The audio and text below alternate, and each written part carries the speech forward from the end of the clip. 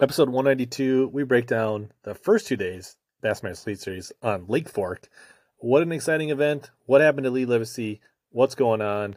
Lots of good conversation, bass talk fantasy fishing, touch on MLF, and a whole bunch of other things.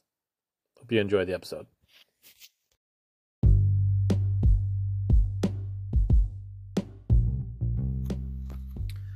This week, the Hellabass Bass Fishing Podcast is brought to you by Arsenal Fishing. Arsenal Fishing offers premium custom-made performance apparel and tackle. Arsenal delivers a wide variety of custom-designed baits, accessories, and tools, along with unique utilitarian apparel for all outdoor enthusiasts. As part of their support, you can use code HELLABASS15 to save 15% on all purchases at arsenalfishing.com to support the show. Now let's get back to helping you catch more bass and suck less.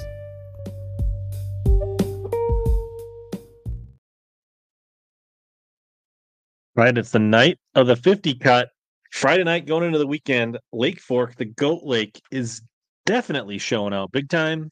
But there's a few anglers that a lot of us thought would do really well that didn't do so great. We're going to talk about the good, the bad, the ugly of Lake Fork, talk about the weekend, just hang out and have some bass fishing chat tonight. Welcome, everybody, to Hellabass Live on a Friday night, weekend edition, TGIF. What is going on, everybody?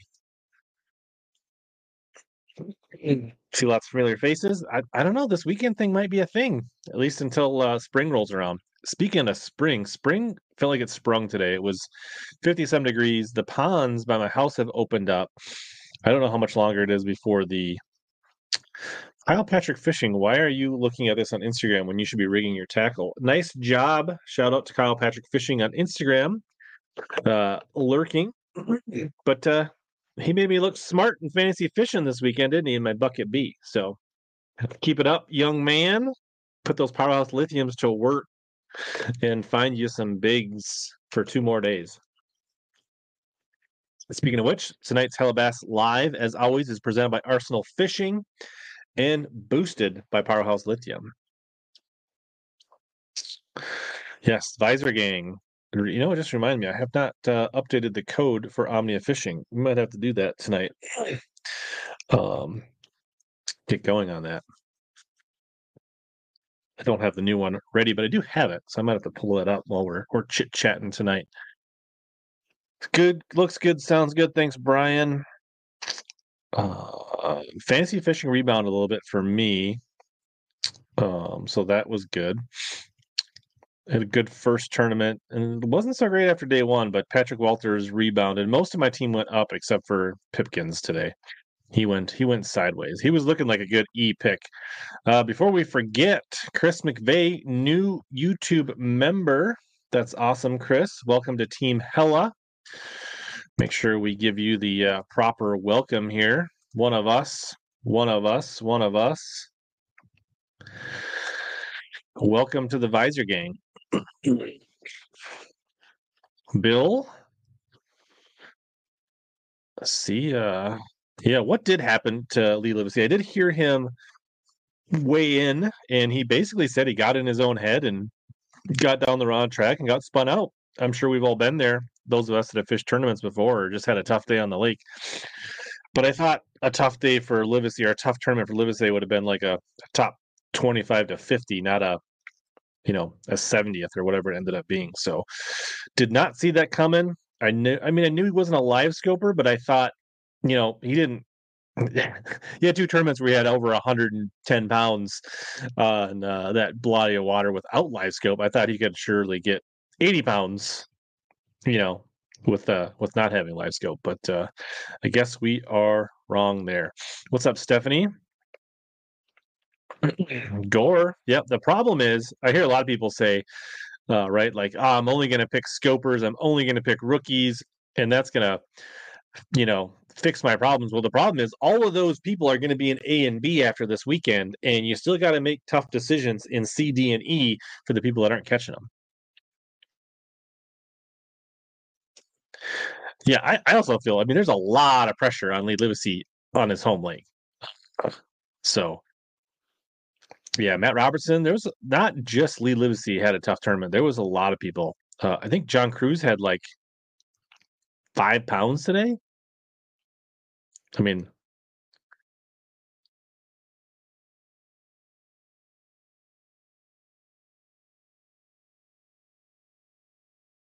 Ooh, kicked out Hamner. BP. You know, there's definitely people say they don't enjoy the lives, but I feel like Fork is a much more interesting tournament to watch than Toledo Bend, right? I mean, Toledo Bend, it was almost exclusively, right, hanging minnows and a little bit of jerkbait, but it was mostly people literally spinning rod, jig head minnow, and not even casting much. Whereas, Fork, we've seen some sight fishing. We've seen people throwing chatterbaits. We've seen jerk baits. We've seen some of the big baits. I mean, Matty Wong hooked up some nice fish today on a glide bait. I mean, he was using live scope to help assist, but I still thought that was a much more interesting experience to watch. And there's just a lot more. Even though live scope is being highly leveraged, it's not the only thing that's happening. It's not the only thing that's somewhat relevant, but it's more like an assist tool versus only like that's all they're doing. So, yeah, I think that's kind of interesting. Yeah, it was great to see Maddie. Maddie was great on live today. Although he did, you guys see that giant that he lost that he had hooked up on the one hook on a glide bait. Um, yeah, we didn't talk about. I actually was watching the weigh in because he weighed in like just after Lee Livesay, and he basically, man, that's just not the way I was raised. That's not the way I know how to fish. I just can't look down. I got to look up, and it's just like, I, I, it is what it is. I don't really want to hear the excuses at this point.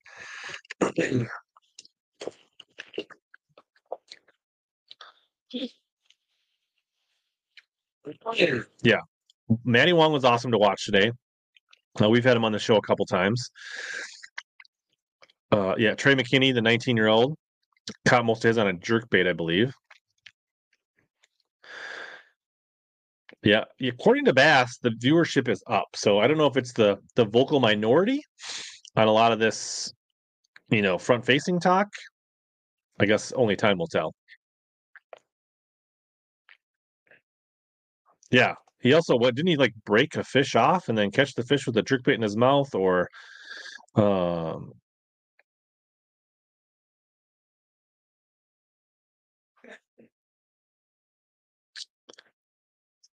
Safe Ham says that I think he's talking to Lee Lewis. He's saying that some of his guide friends said he has tunnel vision, but yeah, I mean it happens, right? The same stuff that sometimes make you great on your home lake makes you vulnerable on your home water sometimes.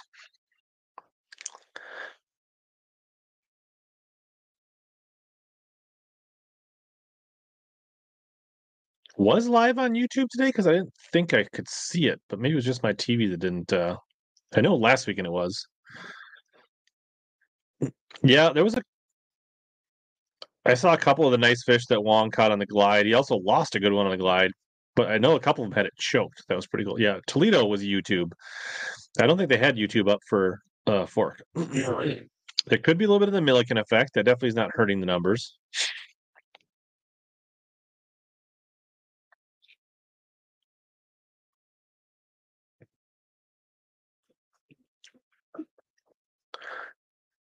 Let's see. Drunkwood says he's watching Instagram. Glide Manny Wong and Glidebaits won the show for him. Yeah, I mean you can't deny that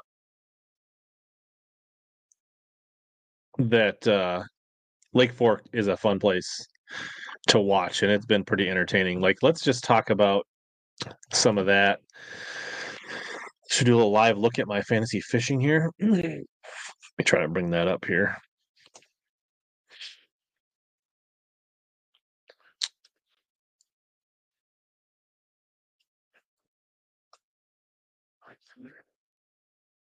So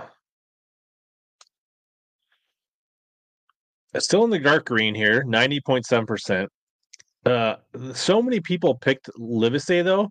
It didn't seem to cost me much in percentage because it was like 70-80%, even though he had a tough tournament.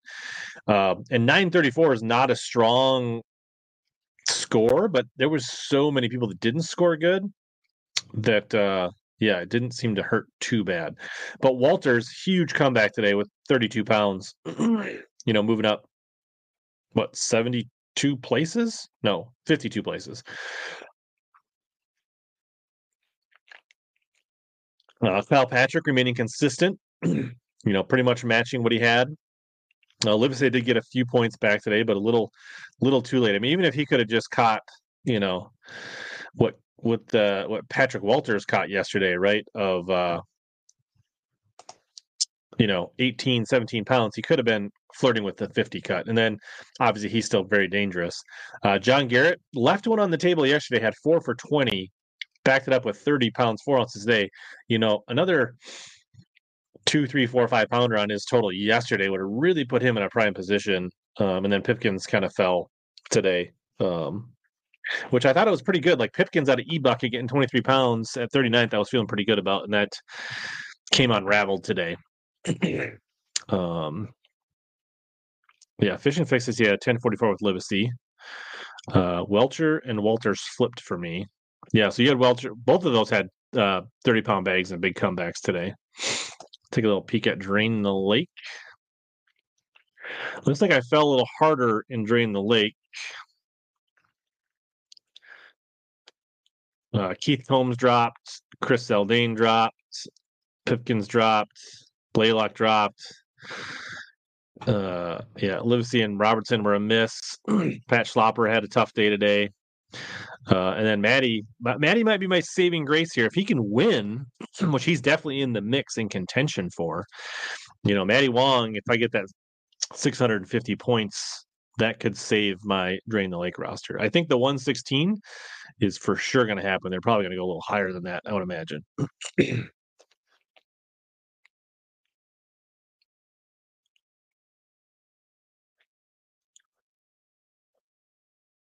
See here. Just go over and look at the standings. So it's interesting that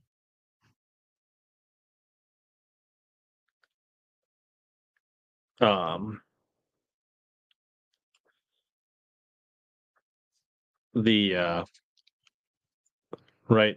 So I have the sheet. It's hard to see this, but do we think the record will fall?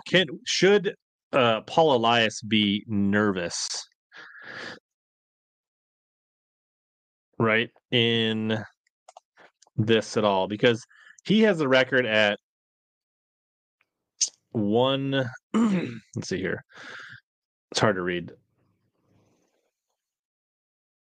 No, what is it? Ugh, so super hard. 132.08, right? His first day at Falcon when he had 130 was only 28.05. Then he had 39.01. Then he had 27.7. Then he finished with 37.11.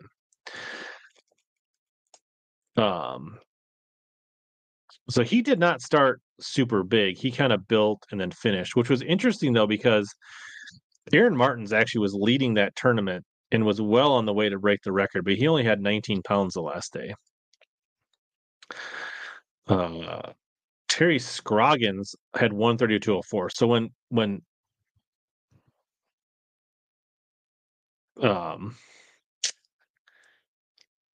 Paul Elias broke the record, Terry Scroggins was super close. That was a super tight tournament.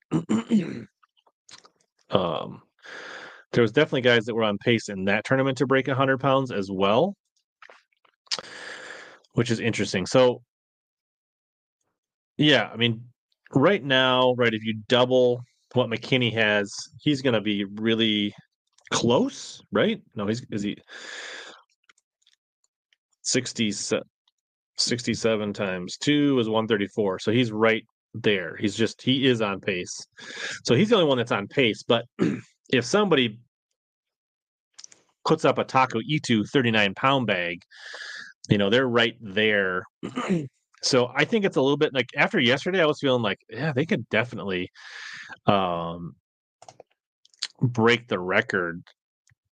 But now I'm a little less confident because things flattened out just a little bit here today. So I think it's possible.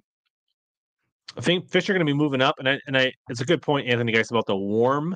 I don't know if that's going to help or make it worse. I almost think if it stayed cool and the fish team held up, where like McKinney and Wong and those guys are fishing for them, that would be better. If they start flooding the bank, I don't know if that makes it better. Uh, Stephanie says, have they always had catch, weigh, release rule in the Elite Series? No, they only do it when they go to Lake Fork. That's the only tournament. So only like every other year when they go to Fork, they use it because Fork has such a big slot limit. They have to do it. Otherwise, they'd have to keep fish under 16 inches and only one over 24. 86 baits had a drop today. Is that was that being used by somebody today? I think as an overall trend, they will taper off some, Chris, but there will be some guys that like there was people like, I mean, right? Walters had 18, then he had 32, and you had vice versa, guys that had high 20s that didn't make the cut. The weigh-in is definitely faster. So it'd be interesting to see if the weather helps or hinders this. All right, so rally for Bass Pundit. If they had front-facing sonar on Falcon, they would have been 160. That might be true. Okay. He's saying Maddie was throwing an 86 baits Doom Rider. Okay. Yeah, I think in a catch and release format, I mean, if all those scales are calibrated, I don't see why it wouldn't. I do see that if you're saying bed fishing multiple days, yeah, I don't think that's where the majority of the fish are coming from this week. But so Chris says he thinks McKinney is going to break Elias's record. Wouldn't that be crazy if, like, a 19-year-old kid broke Paul Elias's record? That'd be wild.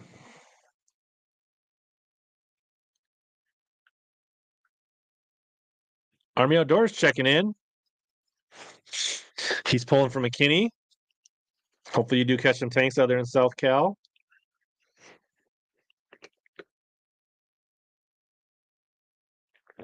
I don't remember them bringing 5 fish up in a year. I didn't say it doesn't happen, but I don't remember that. um,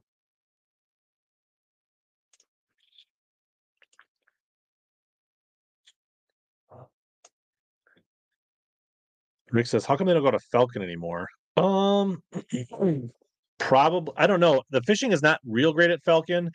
It's probably more about the Chamber of Commerce. There's nobody's putting up the money to have them come.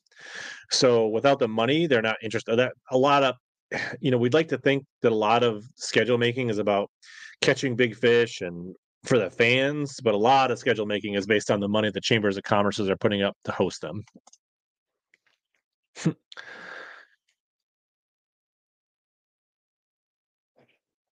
Yeah, there was quite a few people like Rivette and others saying, "Hey, yeah, I had a pretty good day. I had 24, I had 28, I had 32 pounds, but I had the bites to have 40."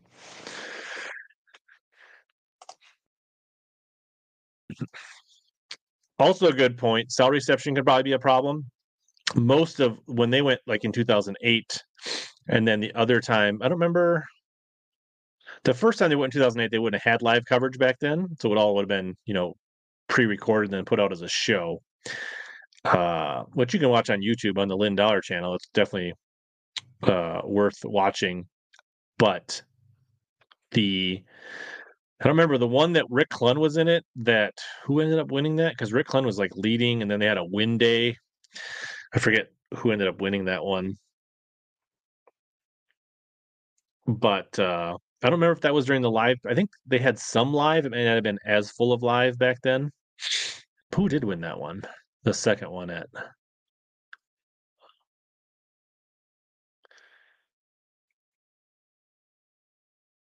It's Jack again. It's all about the money. Minnetonka. There's nobody at Minnetonka that's going to pay 50 to 100 grand to have the elites come.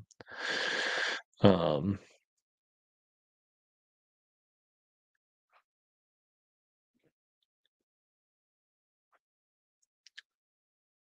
so discrepancy in Taku's weight. I mean, it is the bass track is still unofficial.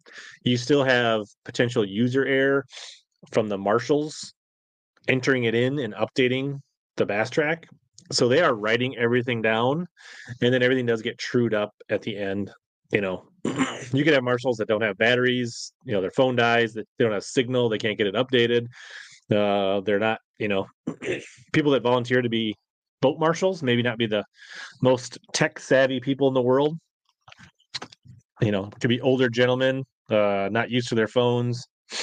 Could be a lot of things, but they true it all up at the end. That's why they do. Bass Track is still unofficial, and they have that weigh-in process to verify and validate all those catches. I know day one they were saying there was a mix-up between Brandon Carter and Brandon Cobb. I think Brandon Cobb's boat official was actually updating Brandon Card's weights. So, I don't think forward-facing sonar is going to be banned. I don't. Yeah, good reminder. Tap the like button if you remember. Appreciated.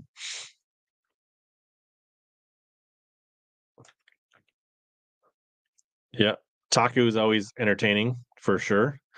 But let's see. I mean, like just looking at here right now, Cooper Gallant sneaking in to the top 10 with 59 pounds. So, almost 30 pounds a day just to make the top 10. Missing a fish on day one. So he had 4 for 28. So like interesting to see if that, even a 3-pounder could end up costing him quite a few positions at the end of this.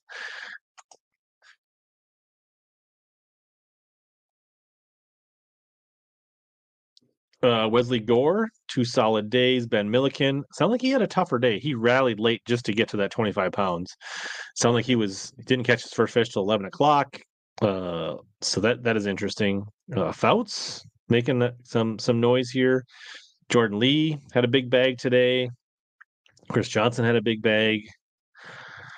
Norsetter fell off from his big day one. We talked about Garrett's rally. Walters had a big rally. Seth Feider, very consistent. Just consistent, almost 25-pound bags has him sitting in 30th place, which is pretty wild.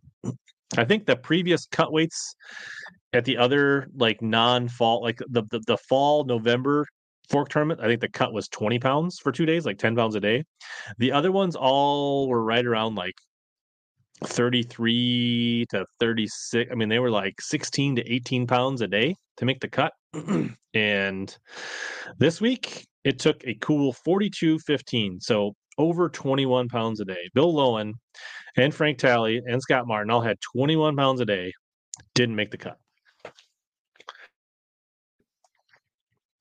I mean, I don't even know that. Was St. Lawrence that high? Maybe. Right around there, maybe last year. Some of those smallie tournaments were 20-ish, maybe St. Clair. Pretty wild to think that basically the top 28 are on pace for 100 pounds. Cobb did have a big jump today, right? Polinick and every above him are technically on pace for a century belt, but basically only a third of those guys are going to get a chance at it because 2/3 of these top 28 are going home because only the top 10 are fishing the final day. There's going to be, right? I think you're going to need 80 or pretty close to 80 to make the top 10. More than that. You're going to need high 80s, right? You're going to have to be between 85 and 90, like 85 to 88 probably to make the top 10. So you're going to have people that are like 80, 82, 83 pounds potentially aren't going to get a chance to go out and, catch 18 to 20 pounds to make I think it'll be just shy of 90. I think you'll see Travis like 88 or something like that. It'll be 10th place. That'd be my guess. But maybe the other 9 guys are above 90. Cobb did have a big jump. Yeah, it'd be cool to see Seth Feider, put up 35 pounds to make the jump. That's the other thing is like, if we think 88 pounds, basically, anybody could come back from maybe like Feider is probably right. This 30th ish Keith Combs Feider is probably about as far back as you could probably come to make the top 10. So it'll be interesting to see how that shakes out. But there'll be a lot of anglers that were basically on pace to like, all right, you're going to see guys between like 11th and 15th that are going to have like high 80s, in which going out on fork and only needing a modest, potentially 15 to 18, 19-pound bag would have got them a century belt, and they're not even going to get a chance to try it.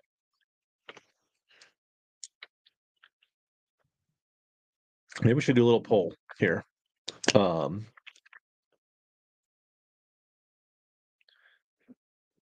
Will Elias 132.08 record fall this week at fork? Yes or no? What do you guys think?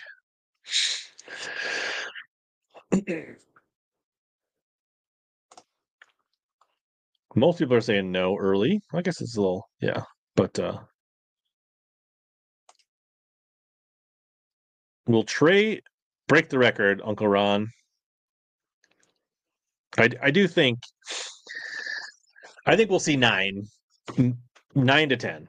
But there is a chance that somebody goes out on the top 10 day and they just they only but in theory, at the way it's trending, if you make the top 10, you probably only need 12 or 13 pounds to get 100. So yeah, I do think at this point it is 10, unless there's a big fall. Unless the only thing is if we see tomorrow that like whatever that warming trend really upsets the apple cart to the point where the fish get weird, they get in, like they start going up to the bank but they don't lock on, people shallow don't catch them, the fish are moving through the Matty Wongs and the Trey McKinney's too fast where they're not able to cut them off, and the weights drop tomorrow. But if the weights don't drop tomorrow, then for sure it's 10 out of 10 century belts.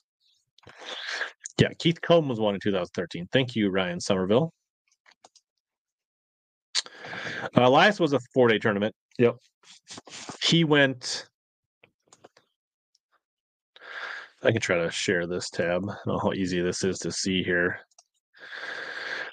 The old records don't show up real great here. You can see his totals really easy. But so he had Paul Elias 132.08. He started day 1 was 28.05.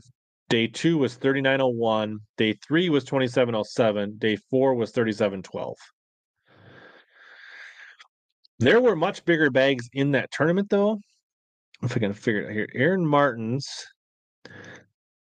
he finished with 129.07, but he only had 19, just under 20 the last day.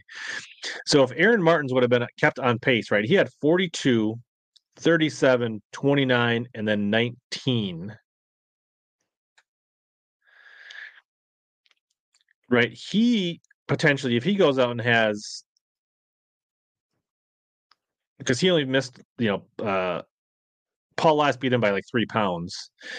If he goes up and puts up 25, he's got 135, right? If he puts up 30, he's closer to 140, right? Like, I mean, Aaron Martins literally had a really big opportunity, but Byron Velvick and him were fighting over a spot, and they both Byron Velvick had 30 the last day, and Martins bailed on that spot and only ended up with basically just under 20 pounds. I don't remember if Elias was sharing a spot, BP. But to look at like the way Martin started at 42.37, right? I think there was a 44-pound bag that somebody had. It's hard to read these stats. You can see the full day listings, but yeah, pretty wild. And like the big fish of this was like 13 pounds. I think Scott Campbell had a 13.02. So the big fish has been bigger, and the bigger weights, like there was more 40-pound bags. We haven't seen a 40-pound bag yet at fork. So that makes me think maybe we're not going to break the record. It'll be really interesting to see.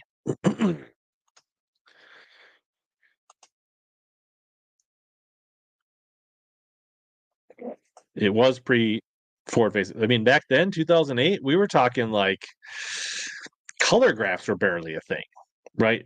We've had some watch parties on my members channel looking at that 2006, 2000, 2008, we're talking like 7-inch black and white LCD Lowrance, like LX, whatever they were, Lowrance units. That was pre-side imaging for the most part.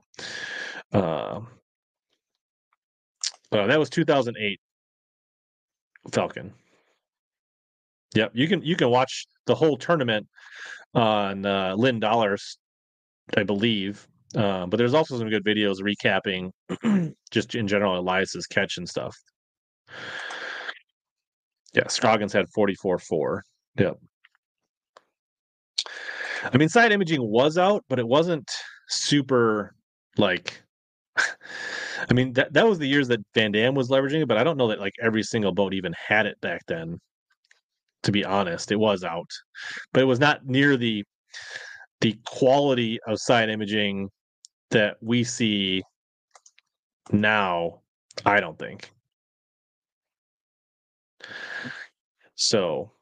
I mean, I guess, but the other thing is, you remember. I guess the thing is, you watch the final days of these tournaments. They're fishing out of like provided sponsor boats, so you'll see that like they don't. Most of those boats on the final, they didn't have side imaging. Obviously, they would have had them during practice and things like that. But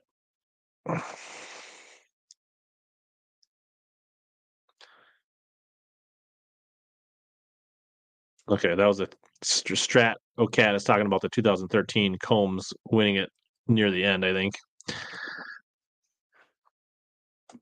Yeah, fork fish are pretty pressured. Forward-facing sonar is not the easy button. Let's just be very clear about that. There's a lot of anglers like Robert Gee, who finished top 5 or G at Toledo Bend, who struggled mightily at Lake Fork. I mean, all these guys have front-facing sonar, so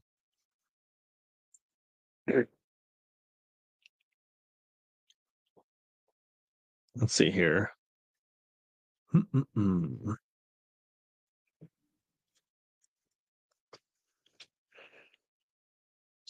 Chris says he still has a few packs of Man's jelly worms. That's cool.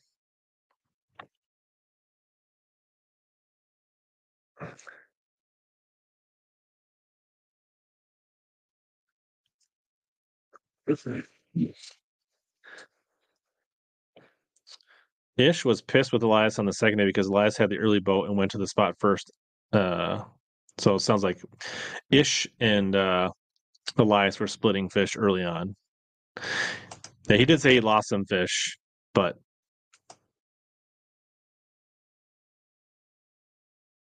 yeah, it does kind of feel like it is McKinney's time when stuff like that happens for sure.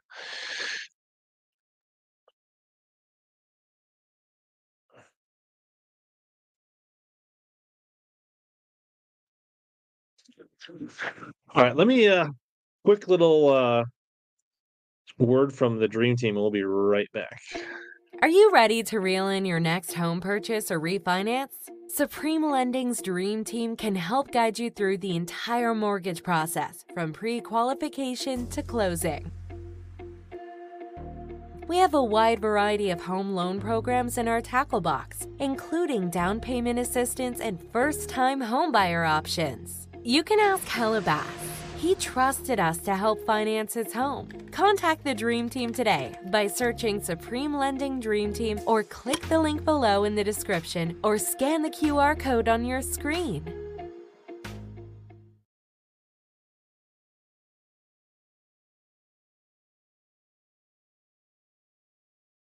We're back. Thanks for the Dream Team. Cheers to them on a Friday night. I did find the since it is March 1st, there is a new Omnia code. So I do have that at the bottom of the screen. I'll also post it in the chat. I'll put it in the video description eventually, but here's the March Omnia code if you want to save 15% off on stuff this March.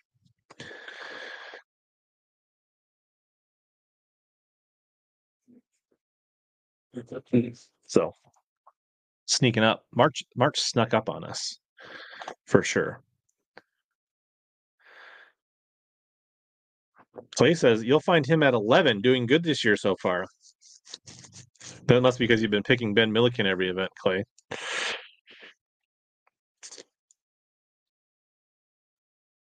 Yeah, he did talk about losing fish. That's been a story for sure.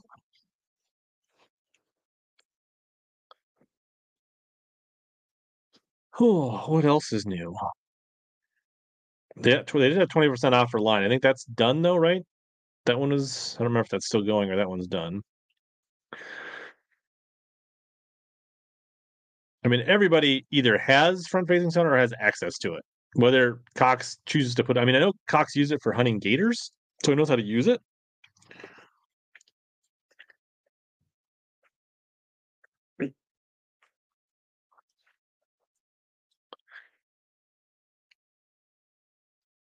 I guess in other news, there was a. Did anybody know there was a Major League Fishing Tackle Royals Invitational tournament going on right now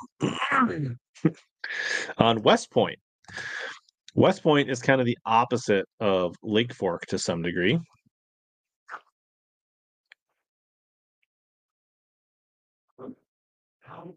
Take a little look here at the Lake Fork or the West Point tournament.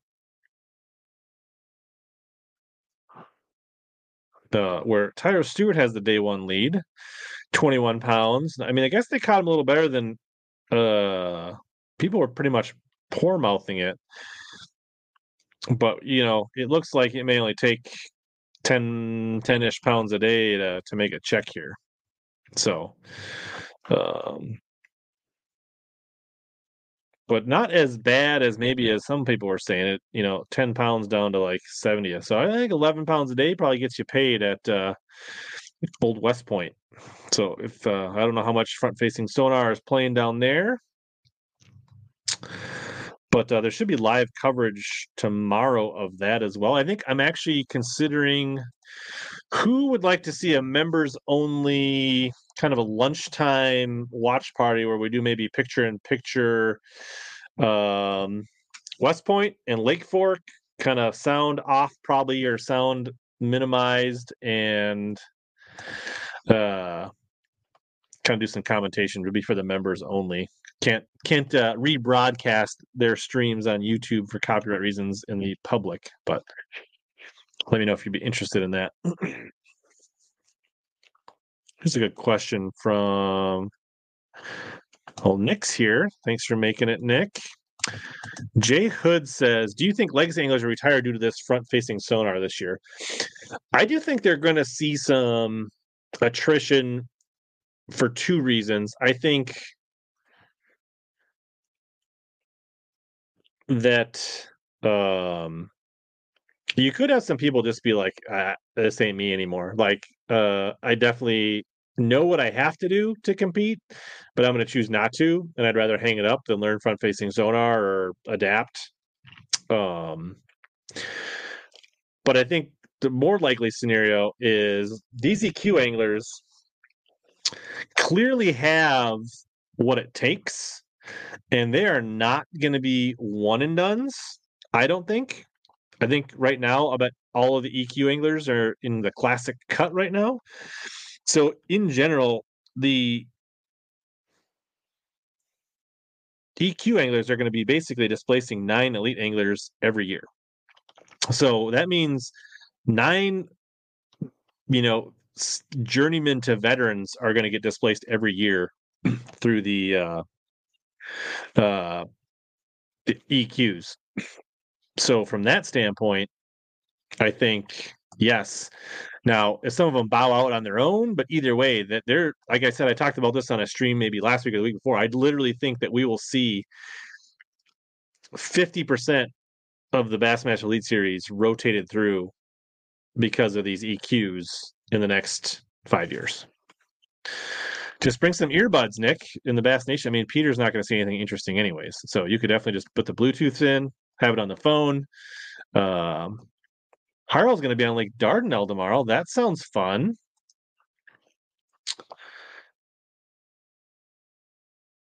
Ike, yeah. I mean, he's got nothing to prove. Eventually, Ike's going to go out on his own terms. He's not going to get eliminated. He'll choose to be done. I don't know if it'll be next year, but he's probably not. He won't be around for 5 years, I don't think. just based on all the other ventures and things he has.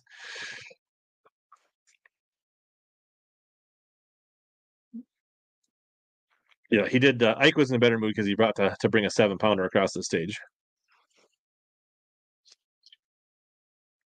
I think I caught the blurb on Ike yesterday. Yeah, maybe Ike will get into kayak tournaments.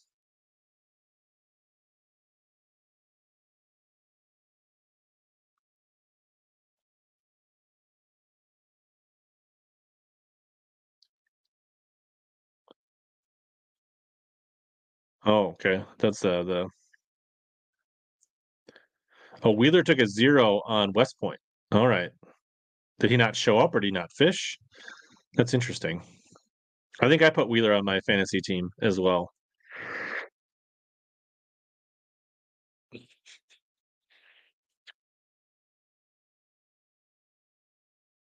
Let's see. Mike did have the smallest 24-inch red fork. Yes, he did. I mean, there was a lot of guys that had to let go 8 to 9-pounders that weren't over 24 inches, and he weighed like a 7.5. Had 8 pounds and showed up late. Ah, well, that's not going to be good for my West Point team. Not that we really care about MLF fishing that much. What else is going on? So I think we're going to try to do a little lunch hangout tomorrow for the members.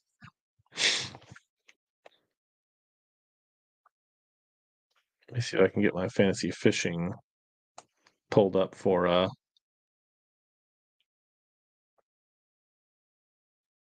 have 108 pounds and I'm in 466th. Wheeler definitely hurt. Drew Gill did okay. Jake Lawrence did okay. Alex Morrison did okay. Kyle Cordiana did pretty good. Charlie Williams was up there. So interesting. Clay said he predicted Lee Livesay would miss the cut. He also predicted that Ben Milliken would not make a top 10 all year in the Bassmaster Opens last year, and he wouldn't make the elites. So, blind squirrel finds an acorn every now and then, right, Clay? Who do I got for the win on fork? Oh, I'd like to see. I mean, I think I'm pulling for Maddie. I don't know if he's gonna win, but I'm pulling for Maddie. I'd have to think about who is most. I mean, I can't say that I'm pulling for Trey. If I'm being honest. I'd like to see that kid earn his stripes a little bit. Um,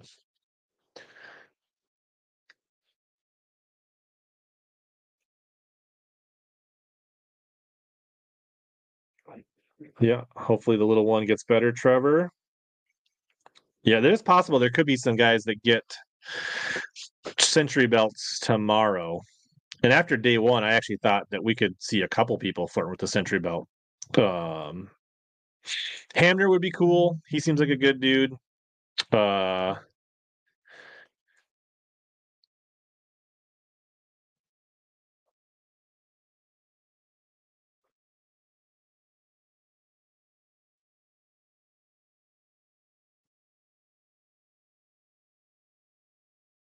who else would be? For those of you who may know why I'm distracted, you know, but I'm not saying anything. But the people that know. I bet Brian knows. Bet you Darius knows. All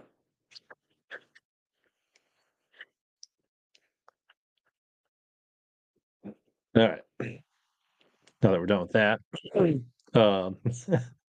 let's get back to looking at the leaderboard here of who am I pulling for? Who do I think's going to win? Who I'm pulling to win? Um, let's see.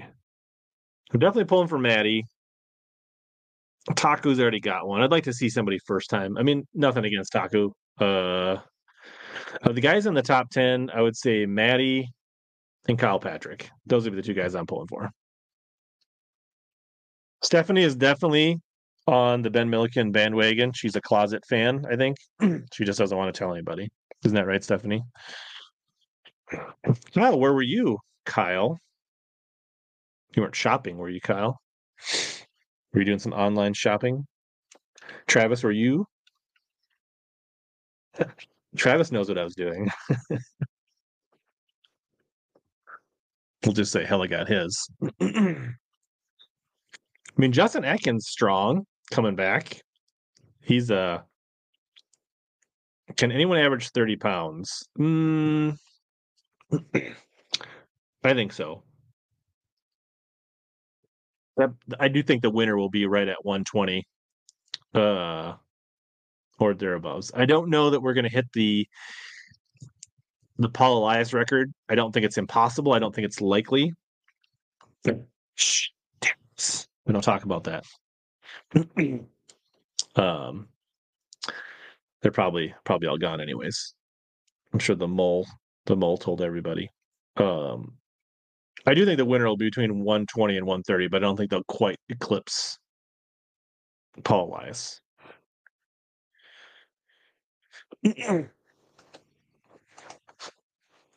So that's my thoughts.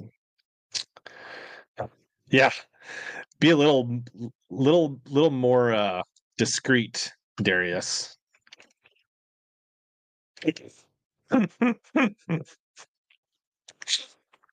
We have to put Darius in timeout.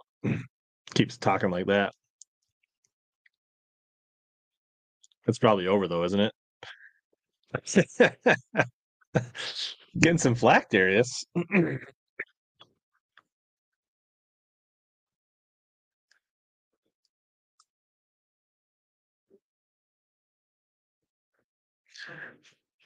What other things do we want to talk about? Definitely think I'm gonna do a lunchtime members only. I have a whatnot tomorrow at 1 o'clock. I've got a bunch of good 6 cent baits and some other stuff, some $1 starts and some cheap stuff tomorrow that'll be fun. Um, I feel like I should have had a better agenda tonight. We talked fantasy, we talked tournament, um, classics coming up. I don't know. I thought I was for sure going to be going to the classic, but I am not so sure with work travel and some other stuff going on. So I am definitely questionable at this point for the classic, I think. So that's all right, Nick. You got to let some other people. There it's not really your jam. We're not going to have any lucky crafts or any rare baits tomorrow. It'll be mostly new stuff tomorrow. So um you won't be too sad. Yeah, I don't know. I need to maybe go look around tomorrow because my ponds are wide open by my house. And I saw a picture that looked like Noah Schultz, who lives about an hour south of me. It looked like he was out on a lake and caught some bass in like yesterday, which or whatever I don't know where he was. I'm assuming he was in Minnesota, but maybe he was down in Iowa. I don't know. I don't know when I'm getting on the water. It's not this weekend because my truck is with my wife. So but I would say I didn't look at the extended should we look at the Minnesota extended forecast for weather?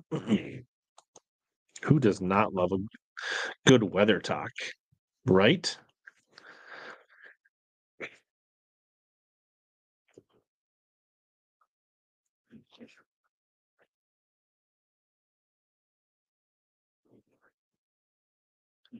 So today we hit 50 something. Tomorrow is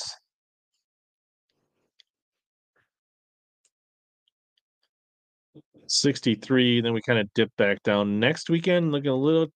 Ooh, if this is trending right, I could definitely see. But here's the thing: is I got work travel next week, and then I want to say the Northwest Sports Shows this weekend, and the Classics the weekend after that. And I've got travel, so I don't know. We'll see. I definitely think I can get out and probably do some crappie fishing on sooner than later. But I don't know when I'm gonna have time to like make a trip to a border water where we can actually legitimately bass fish. Cows don't milk themselves for the classic. Well, that's a bummer. How far are you, Rick? Is it something you can just bop over for a day?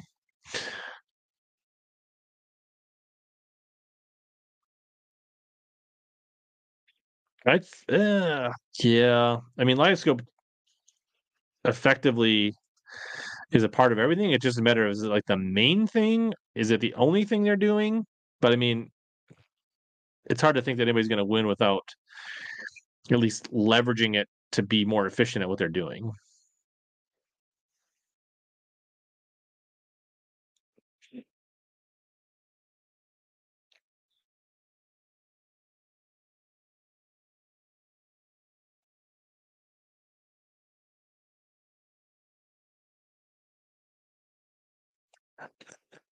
Clay, we secretly know that you hope Ben wins every tournament.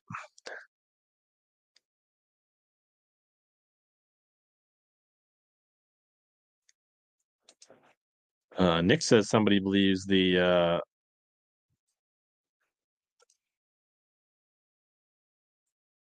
yeah, I can see that. I think it's going to be a lake by lake basis, but yeah, I think the lake's open here in the next 2 weeks. You'll probably go to pool 2 and be fishing here soon. Tried for some bullheads. I might go out and cast in the local pond a little bit tomorrow. New York Lake's hitting 40 to 43 geese in the shallow. Won't be long.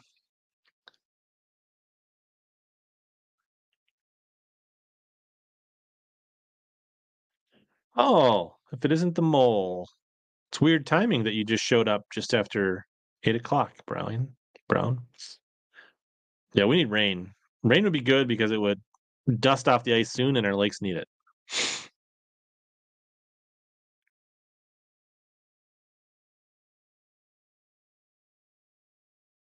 It's true. Only one angler could win without forward-facing sonar. Optote says Trey wins AOI. Yeah, I mean, he is leading it, I think, right now, right? If I go to Bass Track, you can see who's. Let's see. He is AOI number 1. Number 2 is Cooper Gallant. AOI number 3 is Justin Hamner. Wesley Gore is number 4. Chris Johnson's number 5, tied with Ben Milliken at this point. Your top 5 AOI.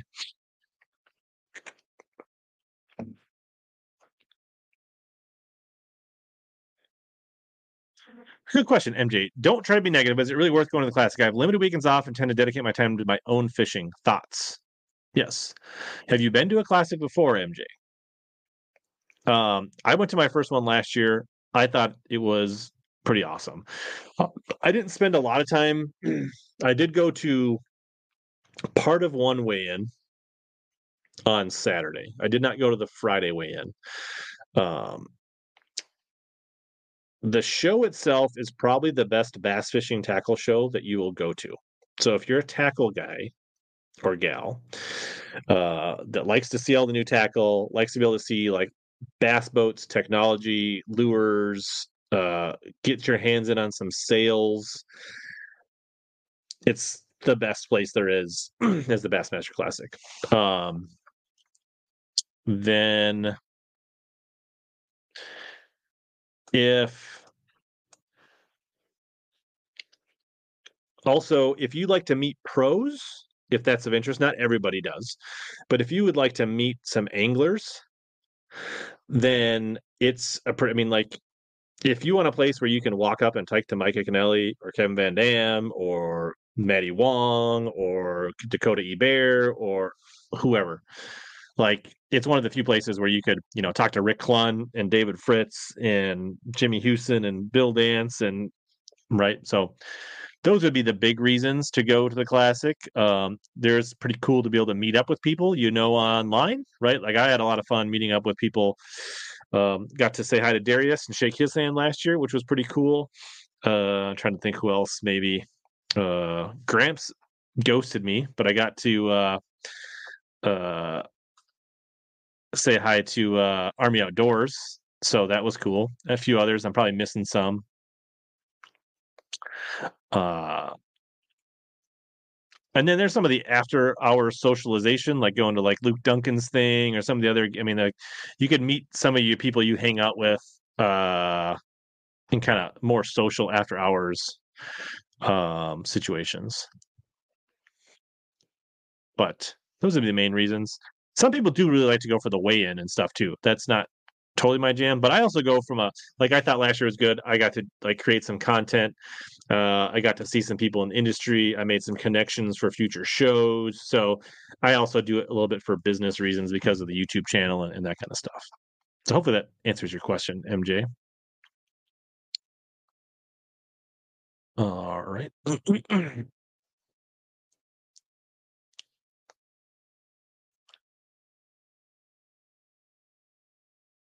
Da, da, da, da.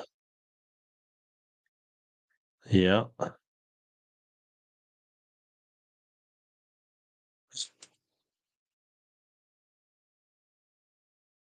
Okay, so there's a couple lakes up by Mille Lacs that are starting to open up.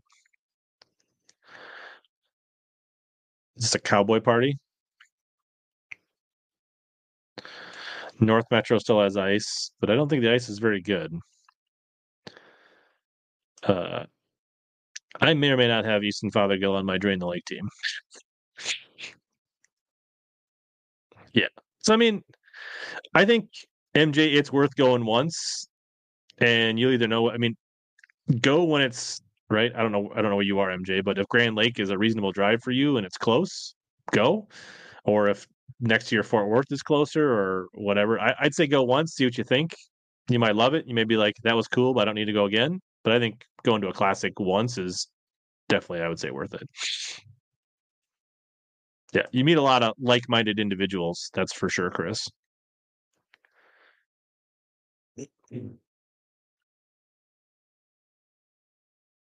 See, so Ralph went last year and he had an amazing time. He was, I could see it when I talked to him because Ralph, we met up, I think, at the takeoff on day 2 down by the river, right? And I could just see it in your eyes. You were like just stoked and we're having a great time. So I think we might have ran into each other one other time at the expo too. So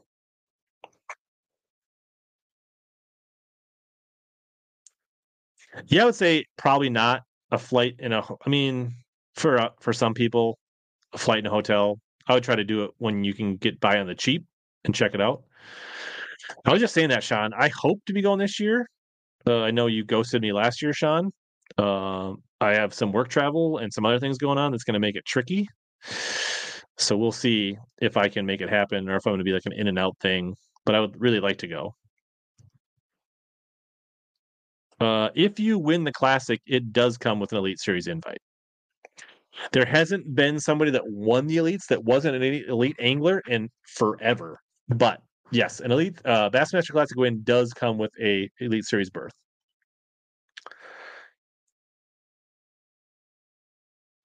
Trevor says he'll be there Friday and Saturday all day. I hope so, but I have work travel potentially that week, and then my daughter leaves for spring break that Friday to go to Spain for a week. And I don't know if my wife is going to be super jacked if I go to the Classic the day before my daughter leaves for Spain. We'll see. I'm sure I would guess the Classic will be in Knoxville in the next 3 to 4 years again. 5 tops. I mean, I think Hartwell, Knoxville, Grand, maybe Fort Worth starts to get in the heavy rotation again. I mean, we're probably going to see a Birmingham Classic and not too far, but like outside those 5 or 6, I don't think you're going to see a lot of new classics. There's just not that many places that have the infrastructure, putting up the money, have the convention center, the fisheries. You could watch Matt Robertson drink beer out of a boot. That's true. You should have definitely said. I bet you when you walked by us, we were standing at the X2 booth because I remember that's where I talked to Hallman. We would have totally said hi to you, Jay Hood. Next time, don't hesitate to interrupt and say hi. If I do go, I will have this year. I will have pockets full of stickers, though. If I do make it, so if you do walk by me, Jay Hood, and I am there, um, did the one we recorded yesterday come out? I think I've done 3 now with Kurt Dubb on Bass Edge. I don't know if yesterday's came out already. I hope so. And here's the thing: if you like to meet pros or legends, like if you want to talk to Rick Clunn or Mike Ecanelli or KVD or somebody like that, here is the hack. On Friday, you figure out what booth they are, and when the majority of the people leave the show to go to the weigh-in, then all of a sudden it goes from like, Rick Clunn having 50 people standing in line to him to like 3 people. So if you want to meet some of like your, like, I know last year Gramps wanted to meet Bill Dance. And I think he waited in line for quite a while.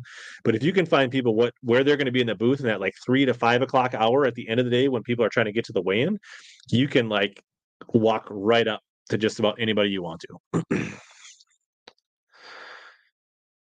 Yeah. Knoxville is cool in that respect, that it's all close.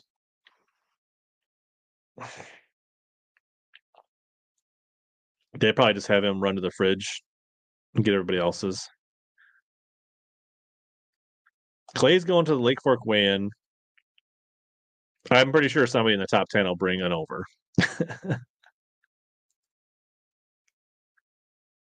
I'm thinking around lunch, it's like 11 to 12:30 ish, like tomorrow.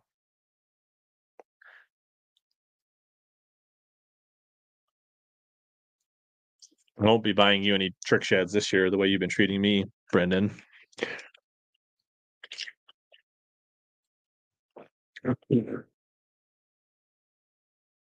What happened to Livesay? I mean, he caught him better today. He basically said he got just spun out yesterday and got behind the eight ball and made bad decisions. That's kind of what the gist of it was.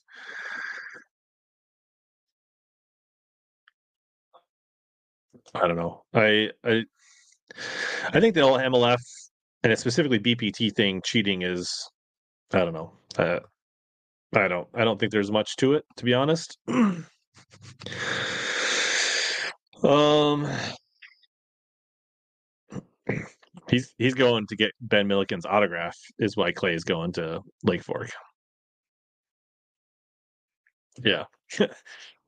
Steve says he talked with Brian Thrift on Saturday. He was all alone and just won Red Crest like 2 weeks before. I remember walking by. Dakota Eber was like in the Gill booth or the Grundens or whatever his apparel was, and he had literally won I don't know how many hundreds of thousands of dollars in the last few years, and he was standing there like nobody knew who he was. I heard them talking about the stickers, but I was driving. I didn't see the sticker. Oh, you'll be there first in line. Arm around him, 402 jersey, post it on your Instagram.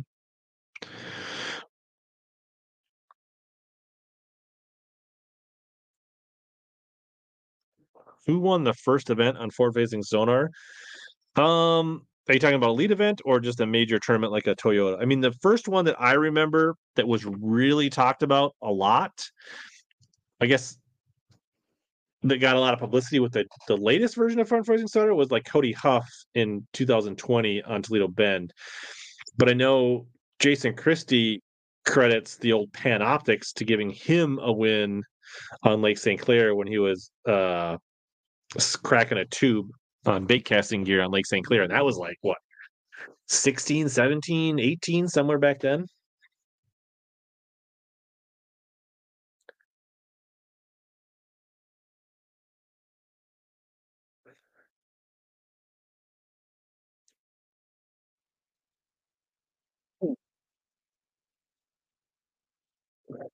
Sorry. Got some volume issues over here. All right. I don't know if that's who you were looking for, Jim. I'm sure there was somebody that did it before that. I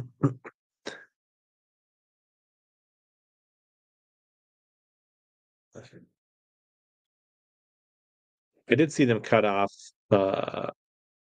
Swindle today. So Ben's 402, that's an interesting one.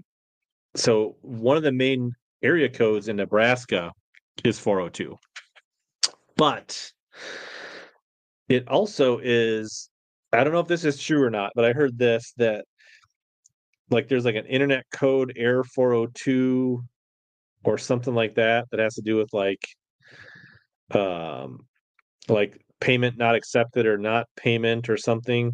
And so the thought of like he's going to have a blank jersey with 402, there's a double meaning behind like nobody is putting enough money to be on my jersey. I don't know if that's true or not, but it's definitely the 402 in Nebraska. It's whether it has that other double meaning or not.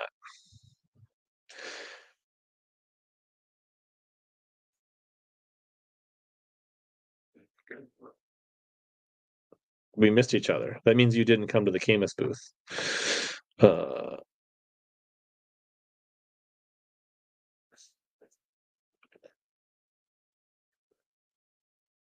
so I don't know, Jim.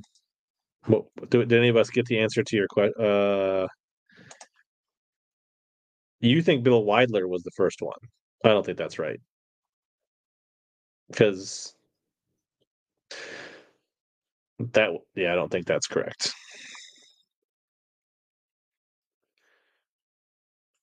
Said he turned down 200K.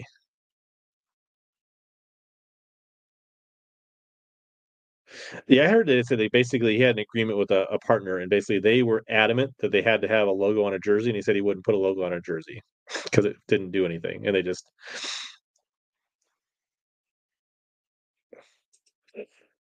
yeah. So I don't know. That was just something I had heard, Travis, on that 402 code, but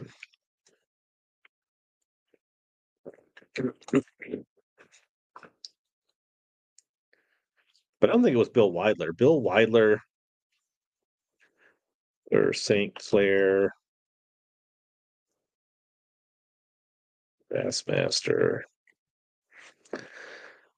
That was 2022. That's definitely not the first. Not even close. Huff won a Toyota event, and that was 2020. And then, and I guess, I mean, Christie's win might have been an open.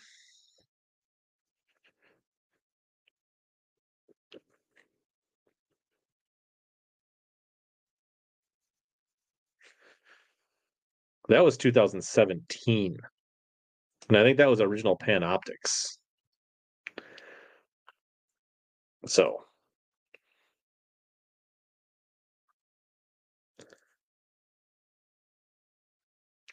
I mean, you don't see me wearing a jersey. Do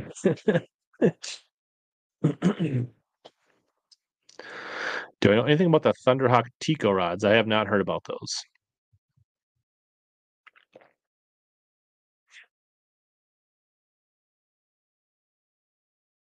I don't know what Scott Martin on Cumberland? I don't even remember Scott Martin winning on Cumberland.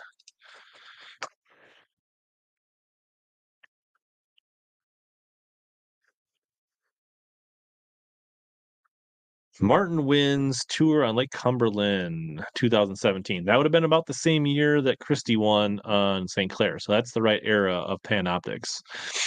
And this was in April, so that probably potentially could have been before. So that might be an accurate one, Clay.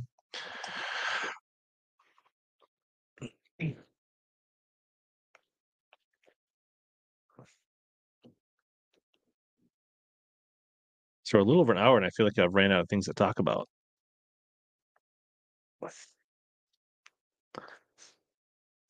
What other questions do people have tonight? I don't see. I think everybody stopped watching on. Nomadic Roomba said he saw 6-degree water in the DFW area on Instagram. Am I going to buy the DC 746 CB? Probably not. I'm pretty good with the rod I have for chatterbaits. Then we kind of broke down the tournaments. Dakota eBear is killing things. And we could talk about. I need to buy my 24 fishing license because if I go to the pond tomorrow, I need a fishing license to at least be legal to be casting in there.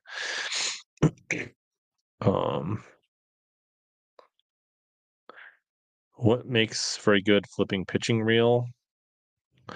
I like flipping and pitching. I like a shallow, larger spool. I like 7-to-1 to 8-to-1. I like a little bit bigger handle. Something that's palmable. They don't need a lot. Good gears, good drag. I mean, like something you can lock down.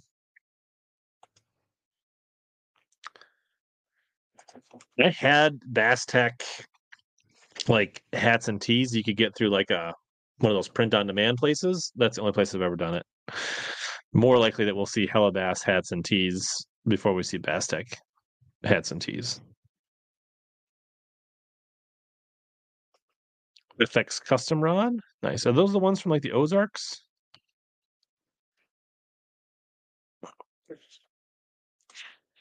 If you go to the lake and line up baits outside of a bucket and say you're tuning them, that's still fishing. And if you're not buying a fishing license, then you're just being a cheap ass, Brendan. Although you're probably not even, are you even old enough to need a fishing license?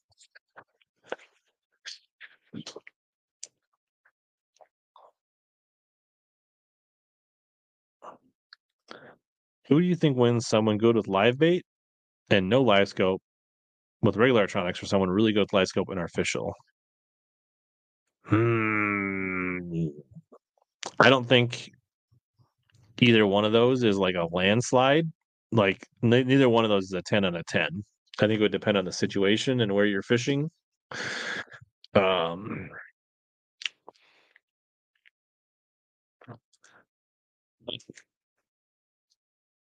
that's a tough call.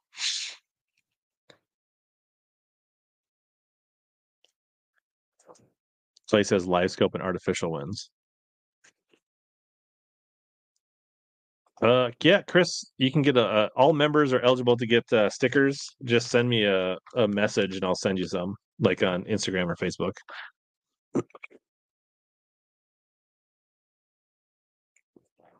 So J Hood supposedly, uh, what's his name? The barrister from Virginia, Ed Loughran III, had figured out how to get his Google glasses to hook up with his, I don't know if it's Garmin or Lowrance or what unit he's using, um, to like overlay it so he could see it through the Google glasses. And supposedly he'd used it for crappie fishing.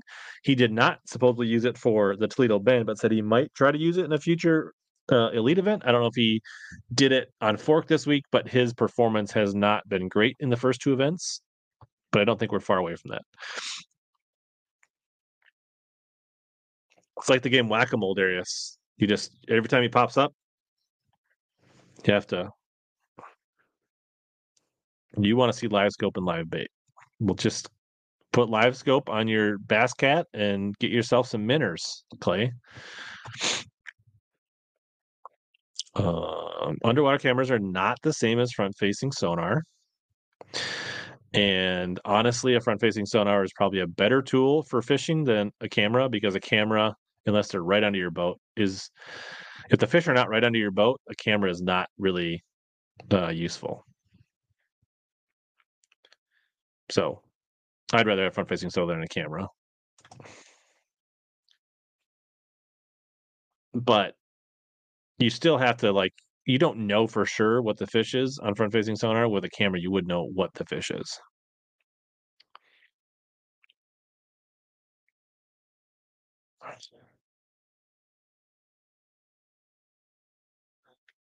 Yeah, that's what I was thinking. And I feel like on that, I mean, I guess I've never worn Google Glasses, but like with everybody going to, like, I guess I don't know, like a little tiny screen that you can see here, this close to your eye, versus a big screen you can see, 2, 3 feet from your face. I feel like discerning, like trying to pick up your bait on a Google Glass, I don't know if that'd be easy or tough.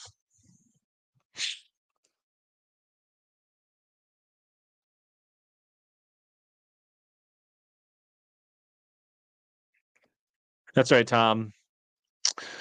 It's a marathon, not a sprint in fantasy fishing. Yeah. Darius and Brendan they're gathering together.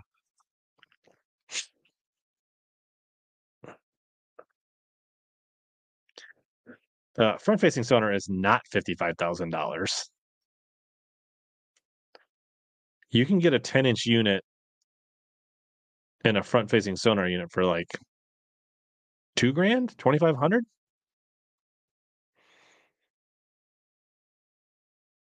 And most of these guys, like Brian Schmidt with 5 units across their dash and 3 units up front, aren't catching them. The guys that are catching them, for the most part, are guys that know how to use the 1 or 2 units they have, not because they have a whole like 55.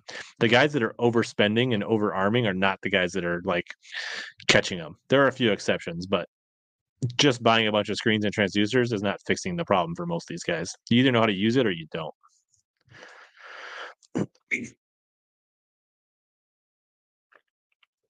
He said it because he has as vision issues, and it's easier to see for crappie fishing.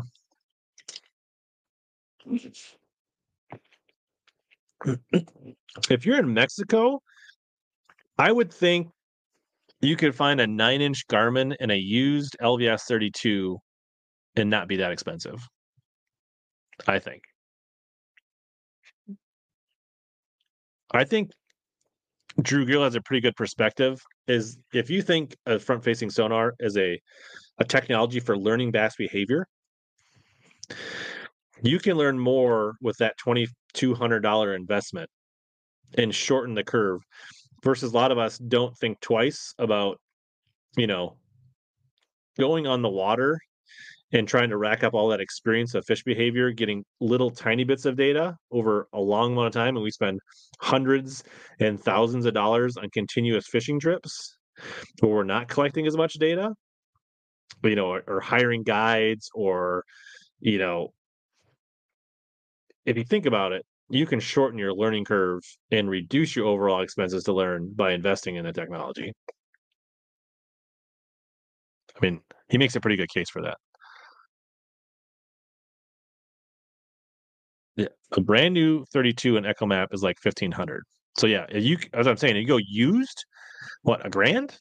You could be set up with a pretty function. I mean, the LVS 32 is probably still the third best option. You have LVS 34, Active Target 2, and then the LVS 32 is probably better than Active Target 1 and better than Humminbird Live.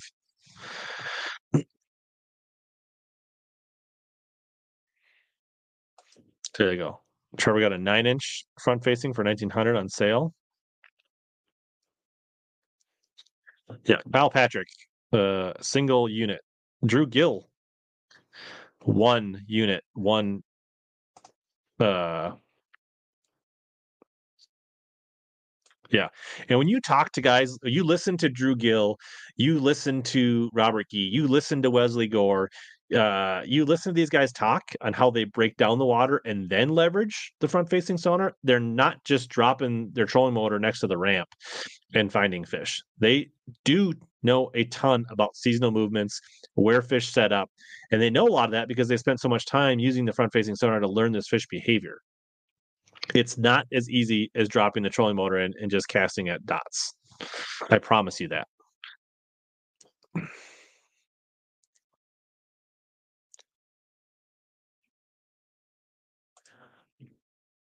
They're all the 9-inch screens. You can definitely get a 9-inch and a Garmin 9-inch unit for $2,500 or less, 100%. He's actually dropped to 5th in AOI after today, but I'm not that surprised. He's a really good fisherman, and these anglers, right? I think here's the other kind of dichotomy of the sport is most of these younger anglers not only are leveraging technology, but they're putting way more time on the water, right? Most of these younger anglers are fishing 3 to 5 to 6, 7 days a week. Most of these, veteran anglers are not putting in the time. Like when they go home, they're deer hunting, they're going to college football games, they're spending time with their, I'm not saying they shouldn't, right? They're spending time with their family. They're doing other, like Ike, when he goes home, he's not fishing, he's working on all his businesses, right? These other anglers are like the 5 days a week that the Matt Herons and the Gerald Swindles and name the journeyman pro that you want to talk about. The time, back when they were younger, when they were fishing 5, 6, 7 days a week, are not as valuable as the time that they're putting in now with front facing sonar, because the information is so much more accurate and the information they're getting is so much richer. So the learning curve and what's going on now, like most of these pros are not willing to put the time in to compete.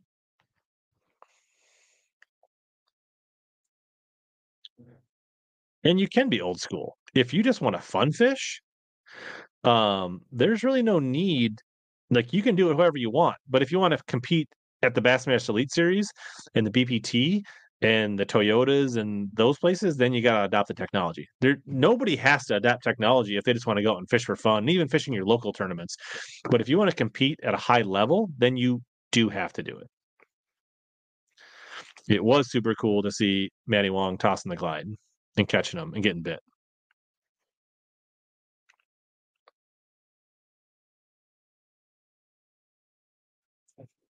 I also think, to some reason, these people putting all these units on, they thought that was going to be their shortcut, and they thought it was going to be like the easy button to get caught up. And I think they're finding out that's not the case.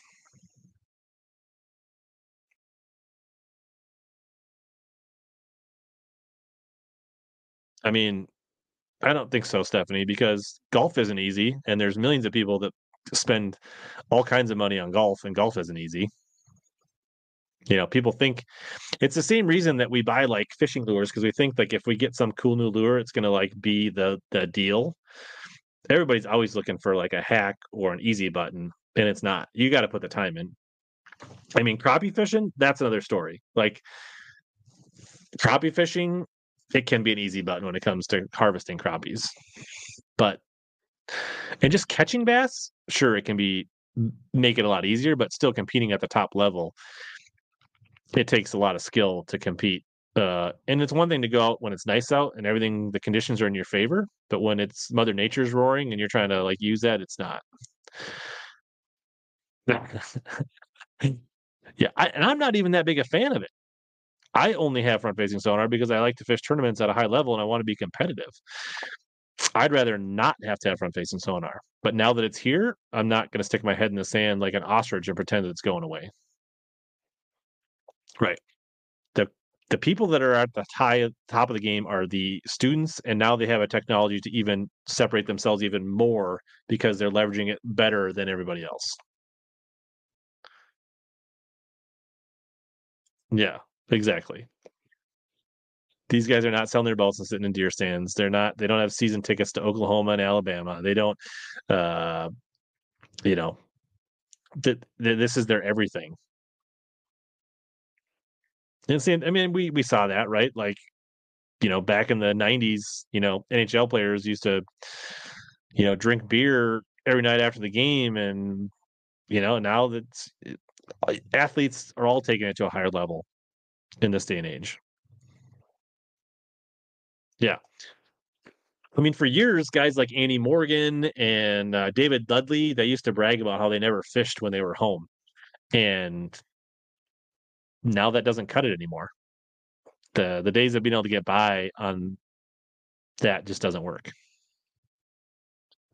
Yep. Hard work beats talent when talent don't want to work hard. And I think that is some of it, honestly.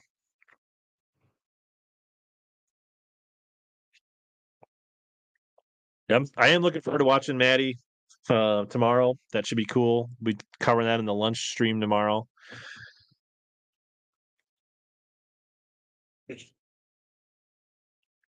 Yeah.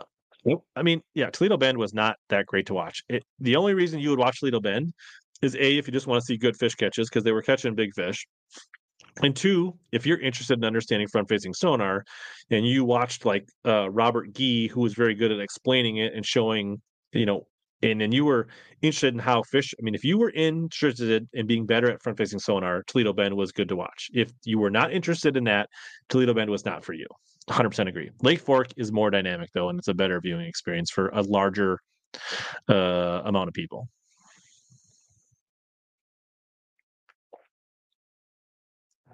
All right, later, Mole. You get see Landon's putting his work in. Landon knows that he needs to spend all his time leveraging that technology to learn. Yeah, Tompkins spends over 300 days on the water. Yeah, fishing a few days here and there when you're not at a tournament is not getting it done anymore.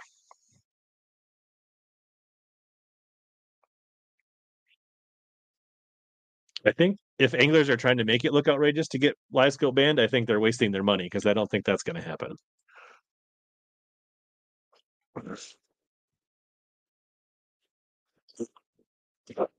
Yes, nothing will ever beat time on the water, but time on the water with front facing sonar will beat time on the water without front facing sonar.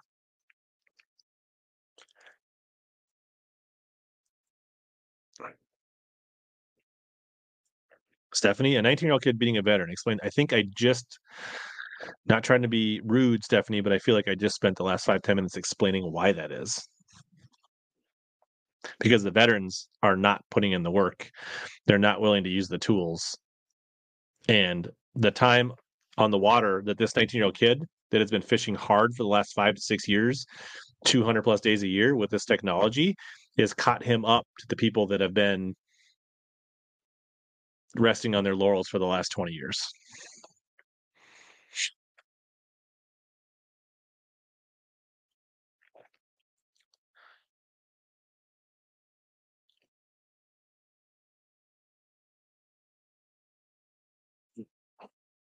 Yeah, that's right. Trevor McKinney's been all in, even though he's 19. He's been all in for a decade. Yes, and a lot has to do with the angler. Certain anglers like Fujita, right? Koyoyo, he's not that entertaining unless you just want to see what sneaky stuff and you're trying to like figure out what the ninja's doing because he ain't gonna tell you. But the way Robert G explained it and some others talked about it, it's a lot more interesting. Yeah, I mean, when KVD came in, he outworked him, he out hustled him. He was one of the first people to leverage mapping. He was one of the first people to leverage side imaging at a higher level than anybody else. It's not really that different. KVD was doing the same thing these guys are doing now.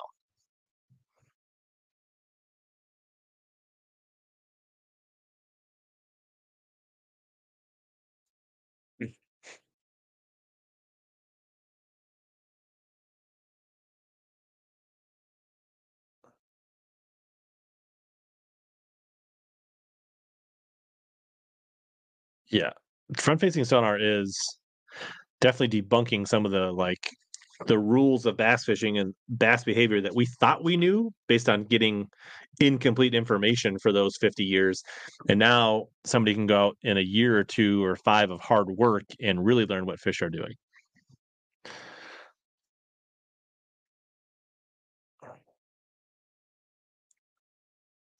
There wasn't nearly as much screen shown. I wasn't like I was listening more than I was watching.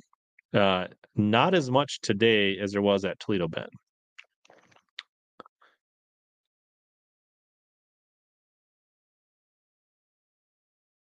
I think it would be better to see more screen sharing. I agree. I mean, I also think, I mean, if anglers don't want to share, then I mean, I don't think just because you finish in the top 5 or 6 or because you start with a camera guarantees you should have the camera all day.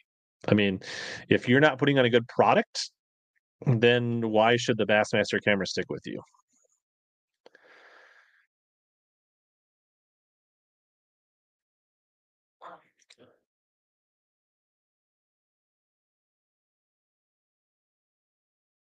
It's true. Everybody has a right to their opinion.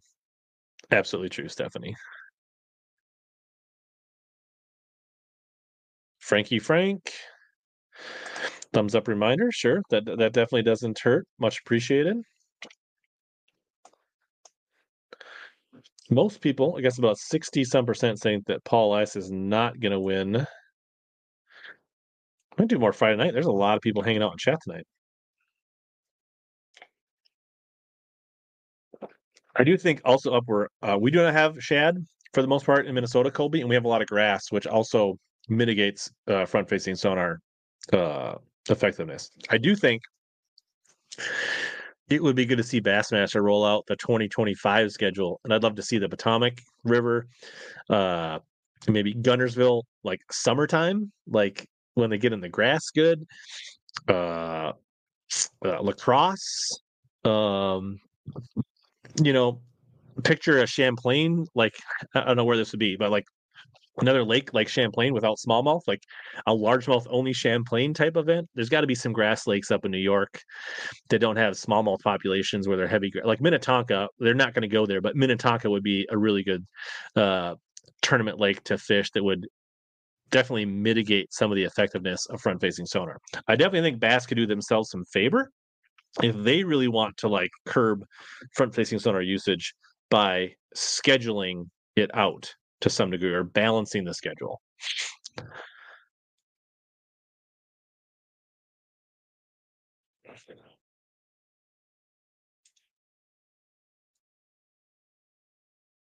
Yeah, but this year they were showing. Last year it was all hummingbird because of a partnership, but I feel like this year they were showing other units.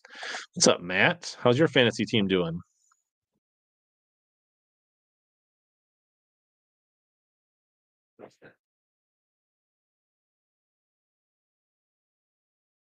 Have I tried to hover rig yet? I actually did.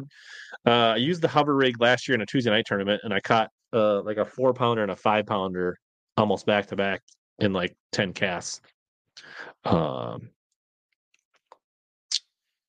uh, Last year, towards the end of the year in the summer, I did find some fish on crystal that I saw in a weed patch, and I caught a couple on drop shop that weren't really reacting. And then I slow rolled my chicken jig over the top of it, and I watched them all come out of the grass and attack the jig. And so it was interesting to see them react to a different bait that they weren't really reacting to finesse, but that chicken jig really got them excited. So I have not got to spend as much time with it and put as many reps in as I'd want. And obviously, my motor last fall not being at the end of the year limited my time to get out. Um, JP, we will see Hellabass 2024 merch when Dan Fabiano finishes his logo work.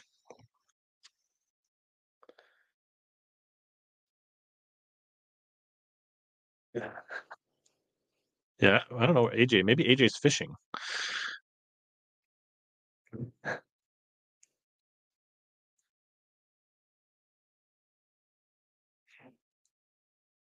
Matt says he's got taku. Hey, Big Jim from Dale Hollow. Are they biting at Dale Hollow?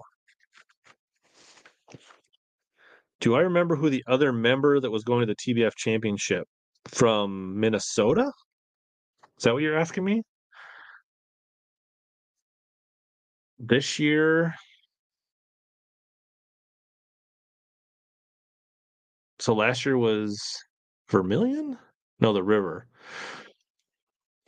So from Minnesota, it was Kevin Rue and is the boater. Well, that's from Wisconsin. The boater is what's his name?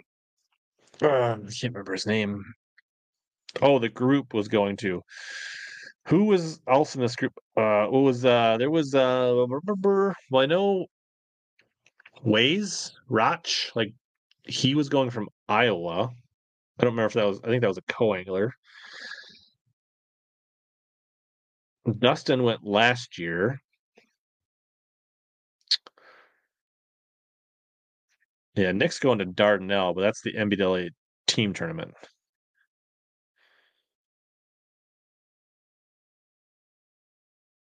Is Colby going? Mm.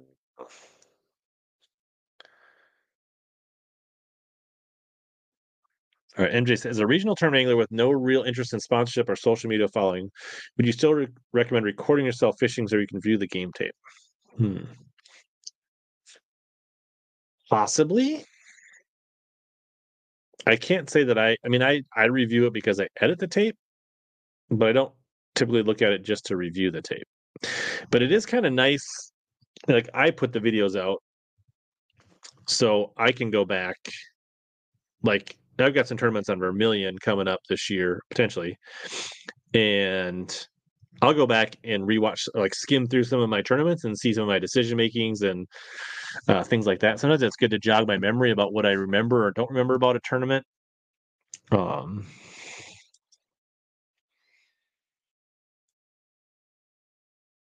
oh, really? I need to go back and check that out. Bill Taylor talked about Tony Christensen. Clay, send me a timestamp on Instagram. Yeah, Jason. That's the guy I was trying to think of. It was Jason. I can't remember his name though. Last name.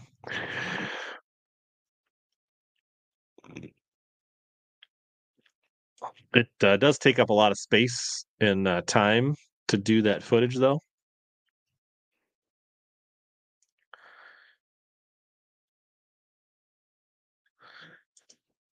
Han says, "Do you believe that notion that front-facing sonar is teaching us so much, given that you still have to use your previous bass knowledge to get you the right starting point in the water to begin with?"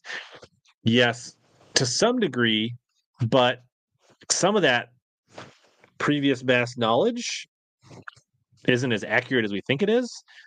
And somebody going out learning now gets much faster, more accurate return on the information and is rewriting their knowledge. So they don't need previous vast knowledge because they're getting current vast knowledge, if that makes sense.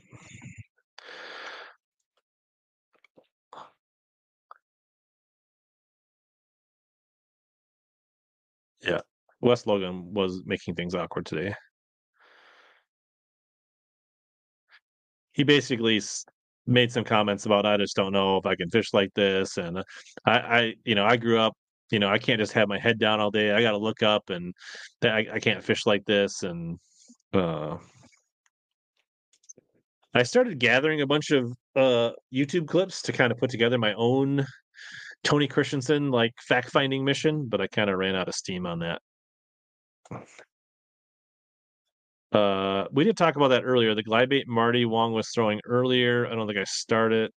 Who was it? A 80 fish 80? Somebody that remembers the Baitman chat from way back. I don't know if my chat goes back that far. Did I use Control F? Nope. Baitman. Oh. Oh.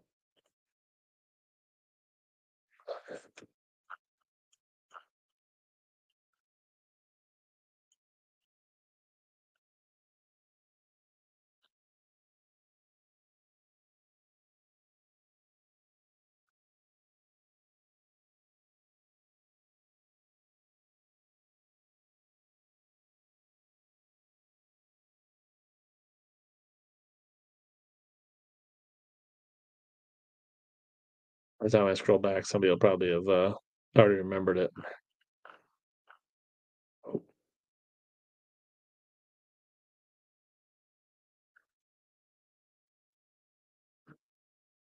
I can't find it.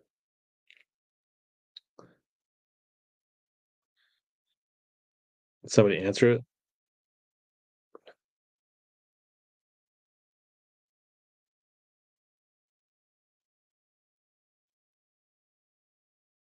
$86 baits. That's close. So it's an 86. I don't remember. Baitman said what the model was. What's up, Hookset for free? Are you going live? Yeah, actually, it's right on the screen right now, Mr. Deputy. It's right there, scrolling right under me. That OMHB 5DSM.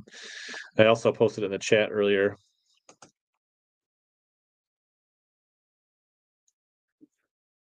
A Dooms Rider. 86 Dooms Raider.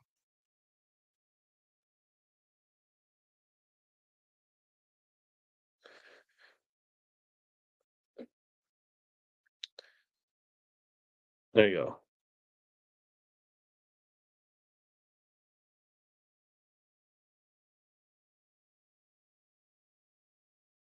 Hooksets are free. Will be tomorrow night on YouTube. All right, yeah. Thanks for checking in. Let's see. Have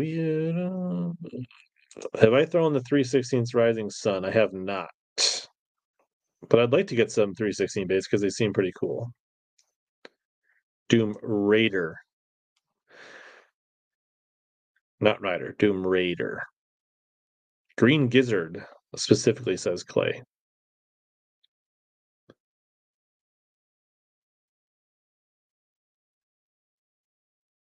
300 bucks. That's it. It's a bargain at twice the price.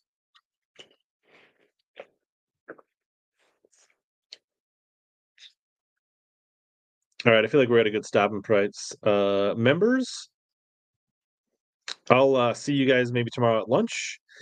Whatnot fans, I'll see you at 1 o'clock. Oh, I should just drop you the link to the Whatnot if anybody wants to bookmark it quick. Where do I have that?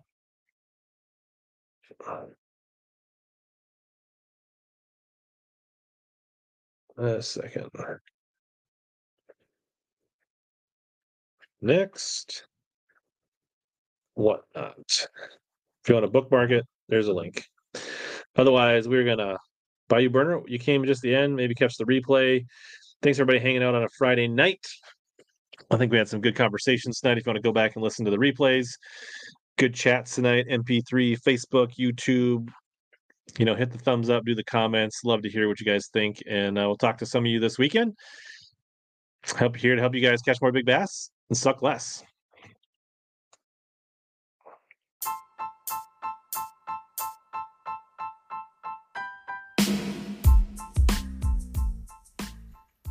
As always, thanks to all of you that hung in till the end of this podcast. This has been another episode of Hellabass Bass Fishing Podcast Experience.